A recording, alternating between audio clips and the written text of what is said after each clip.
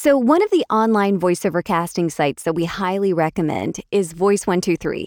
The quantity and the quality of auditions are some of the best. And not only is the quantity and quality good, but your Voice123 dashboard can give you such great insight that's helpful for your career.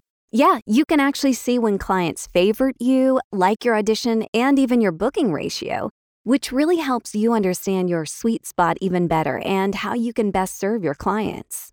Voice123 is offering a 15% discount for a new yearly membership beginning with a $395 tier. And I made my membership amount back with one booked job. And I actually just signed up. If you're interested, see the link in the show notes or description. To get 15% off your new Voice123 membership.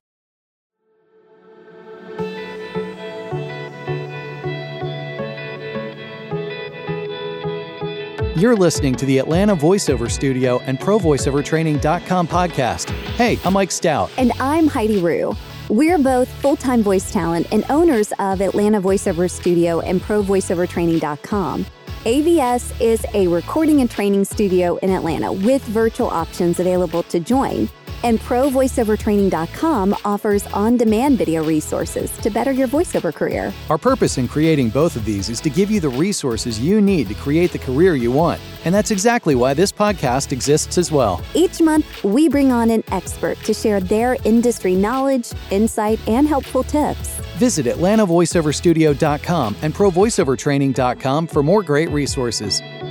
Okay, I'm so excited to have Sharon Feingold because she is an internationally recognized voiceover actress as the voice of the plane train at Atlanta Hartsfield-Jackson International Airport. So I know you have probably heard her voice before, as well as the main brand voice for HGTV and so many other things. She's just such an accomplished voice talent, so we're so happy to have her here. Thank you so much, Sharon, for being with us. Thank you for having me in for that lovely intro. Yeah. No, almost brought tears to my eyes, actually. Oh, we're so happy to have you. Thank you. And tell us a little bit about how you even got started in voiceover. I got started here in Atlanta with Paul Armbruster's class. I'm talking to some other OG people here. So, and it was just like so right. Like everything about the class was just right. I don't know. I don't know if you guys kind of relate to that as voiceover people.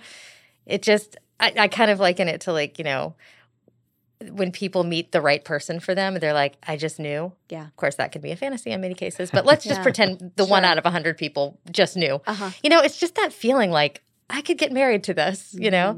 So I just loved Paul's class. And I was actually getting an MBA at the time at Georgia State. And I guess I just had a lot of free time because it was like it was an evening program. Yeah. How do you breathe in a mask? So when I was done with his class, he said, you know, I think you've got some talent for this. But he gave me a B+. He gave me a B+. And he's like, I think what you should do is now work one-on-one. I know someone wonderful named Cher Guthrie. Oh, love Cher. Go work with Cher. So what I loved about Cher was, you know, we worked together, but then her husband, Jimmy, was a sound designer. He did my first demo. So it was just like, I think Cher brought me up to the A grade, you know, and so I got started by taking that class and then doing a little more coaching and then kind of used my MBA and my background in sales and recruiting through learning, you know, from my mom. I just started to sort of pound the pavement at that point. I took a business approach to building my voiceover career here in Atlanta. Yeah. Gosh, that's so smart. Yeah. And with that, now that you were pounding the pavement at that point, how did you become the voice at Atlanta Hartsfield for the airport's plane train? I keep forgetting what it's called. Right. Well, it didn't really have a name until I started doing it. And I think they like gave it a little brand. Because it never, growing up, I mean, I don't know, I can't remember if you guys grew up here or not. Yeah, but I grew up here, yeah. It never said, welcome aboard the plane train. Right. And we didn't really call it that. We were just like, it's the train at the Atlanta airport. Yeah. So I think it kind of, you probably don't remember what it's called because we didn't grow up with it being called anything. Yeah. It just kind of got this character in the last like maybe 10 years. But what was the question? Well, how did you get I get the job? Yeah. I was on a flight somewhere, don't remember where, don't even remember how old I was. I guess it was like, a few years before I became the voice. And I think I became the voice in like, I don't know. Does anyone have access to my Wikipedia page? That sounds so arrogant, but I know it's on there. Yeah. So, somewhere around 2012, 13, 14, 15. So somewhere in that time zone, I was traveling and I was reading I think it was Sky Magazine. And Sky Magazine had an article about the automatic people mover system in the nether regions of the Atlanta airport. And I was like, that's cool. And it had a name of the guy, the Wizard of Oz guy who handles all that stuff. And his name was, I'm not going to say his name. Anyway, I don't know if I have permission to do that. But anyway, I reached out to him and I was like, if you guys ever take the plane train in another direction with the voice, my apologies to Susan Bennett, who I admire so greatly. I don't know if she knows this whole story, but, I said, if you ever, decide to go with sort of a young voice, conversational, a just different sound, here's who I am. I grew up in Atlanta. My grandmother grew up in Atlanta. We're sort of an Atlanta institution, and I'm a voiceover person from Atlanta. And he got back to me and he said, well, we're actually going to be building a new train, not the train underneath, but we're taking the rental car center and we're moving it off site, and we're going to be building the ATL SkyTrain to take passengers to the rental car center. So he actually made me the voice of that train first. Wow. And then I was just sort of sitting there silently, hoping it would dawn on him. And it did. He said, okay, well, we're actually now building a new, I think it was the International Concourse that they were redoing, or it was Concourse T or something new. And at that point, it made sense for the plane announcements to be, matching. And wow. So that's how it happened. Yeah, it started with me just being on a flight and being lucky enough to figure out, I always call him the Wizard of Oz because it's sort of there's this whole world that you don't know about and somebody runs it. Mm-hmm. In this underground literally underground kind of way. Yeah.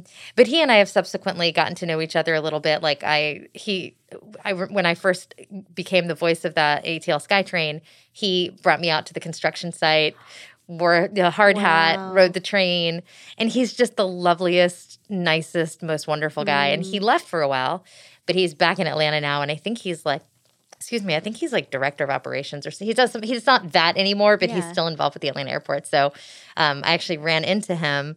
I was doing a story, sorry, long-winded, but I was 11 Alive did a story about me. Uh-huh. And when we were filming there, he happened to be there. So I was like, oh my gosh, hi, this is because of you. So that's the long story. Yeah, but the short story is cool. I got a name, and like an MBA student, I followed up. I love that. That is so inspiring Yeah, to anybody that's listening and to us. It's a great reminder too. Just, you never know. Simple basics, air quotes around that. Mm-hmm. Yeah, building relationships, and also just the joy in building relationships. Oh, yeah, totally. This is not just somebody who gave me an amazing opportunity, but this is someone who I really treasure as a someone in my world now. Yeah. See, fellow introverts who are listening, it pays sometimes. Build those relationships. Right, exactly. Well, I know you're so well known for that, but you've done so many other things too in your career. What's been one of your proudest moments? I think my proudest moments are when I make other people proud. When I could say to my grandmother, guess what? I remember telling my grandmother that this is not the Atlanta grandmother, but the other grandmother. She was my best friend, and she I had a breakthrough. I landed a role on an animated series, and I could say, Grandma, turn on your TV at 8 a.m. on Saturday morning cartoons and you'll hear me. And she was sort of I followed up with her about that. She was like, I don't know, it was anime. She was like, it's too jerky. I can't. But it's still being able to tell her that, being able to, I think just, I don't know. I'm not sure what that says about me, but I guess I like to make the people that invested in me proud of me. Mm-hmm. And so. Yeah. Absolutely. Maybe that's it. Yeah, totally. Totally. So you've been a voiceover talent for quite some time. No doubt, we all go through, you've had some challenging times. So can you recall one and then just share how you got through it? I think I always think I'm in a challenging time. Yeah. There's not I don't have the kind of, $2 million career in voiceovers that I know some people do. Yeah. I'm always still pounding the pavement. Mm-hmm. And so I think in my highest highs, there's still like a constant, maybe I just am anxious. I don't know. Maybe I share too much, but it's always a challenge, right? Mm-hmm. Like there's always the yearning to do more, the hope that the big client doesn't go away. How do I get here? What's happening with this that's going to affect me? So I almost carry the joy and the fear at the same time every day. Yeah. I don't know if that... I think that that's actually so helpful for other people to hear, because I think a lot of times when you're looking at other people's careers, you think, oh, they book this one thing and then they just haven't made, like their career is great.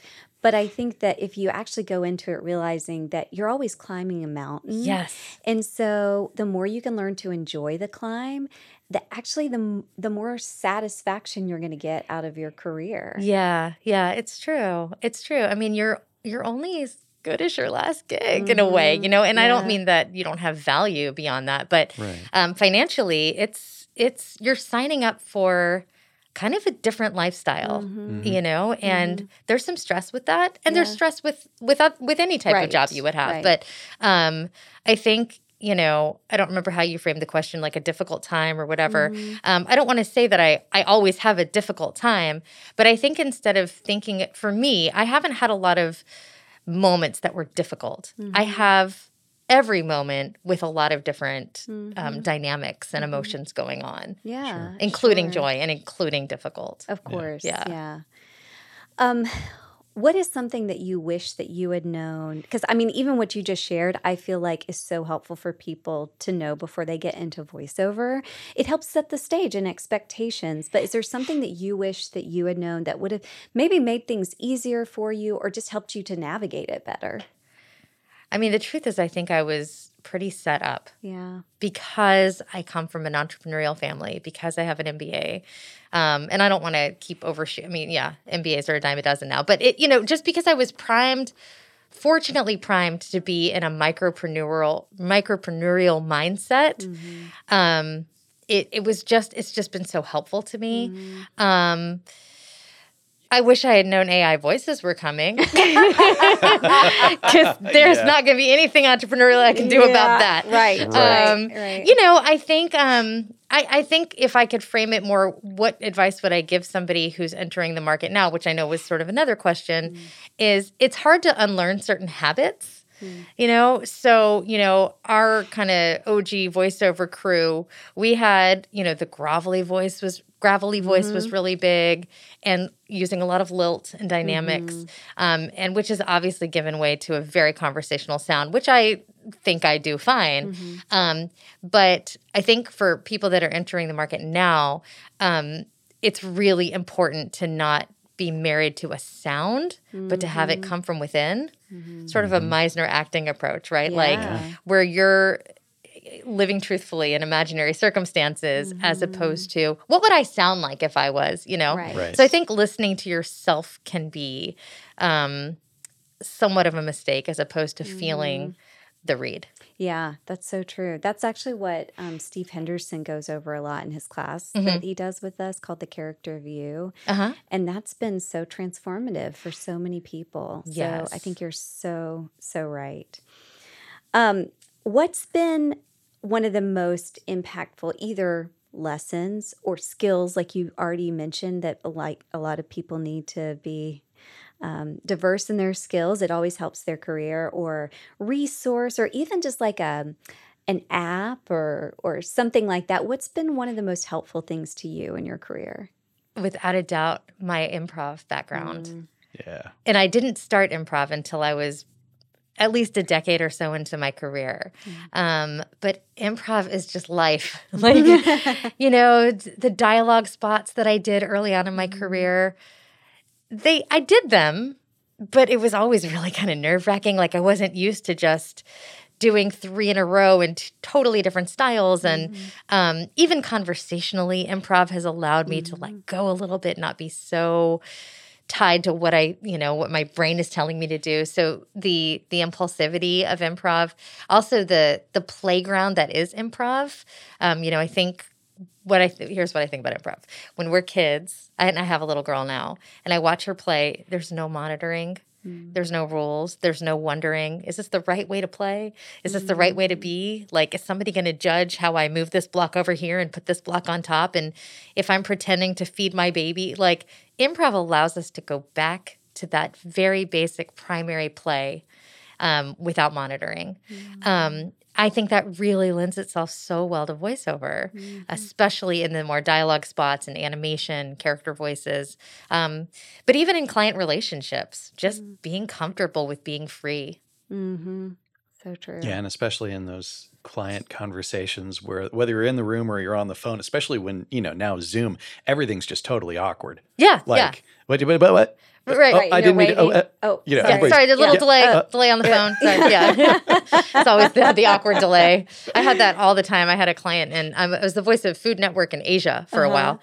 And my sessions with Singapore were just so awkward. Like, I would crack like a little, amusing like joke and be like 10 seconds before everyone started laughing. And I would just be like, did we. Yeah. So I think there's something really, really nice about that. And also just permission to be yourself. Yeah. And right now we're in an era of sort of self-branding, and your branding is you and you are your brand. And I think you can build a unique sense of self from your experience in improv. Yeah. So true. That's my resource. Well, we always like to end on a high note. Not like it hasn't been. Yeah, what are you saying? So, yeah. What are we transitioning from? I didn't want to say anything, Sharon, but Sorry to bring you guys down. It's okay. We'll have you back. Maybe. I don't know. No, but whether it's a new talent who's listening to the podcast or somebody who's, been around it for a long time, what encouragement would you give another voiceover talent in this, in their life and in their journey? If it feels as good as I can say it felt for me, like in the beginning when I said you just want to kind of get married to this, it feels so right. At all costs, with everything in your being, do it. Just do it. Just do it. I know. I don't want to end on a cliche. I love it. I think that's perfect. Make it. My other grandmother used to say, I made it my business to ... I made it my business. How did you do it? I make it your business to do it if you are in love with it like you want to be married to it. Love that. Perfect. Thank you so much, Sharon. Thank you guys so much. It's so nice to meet you.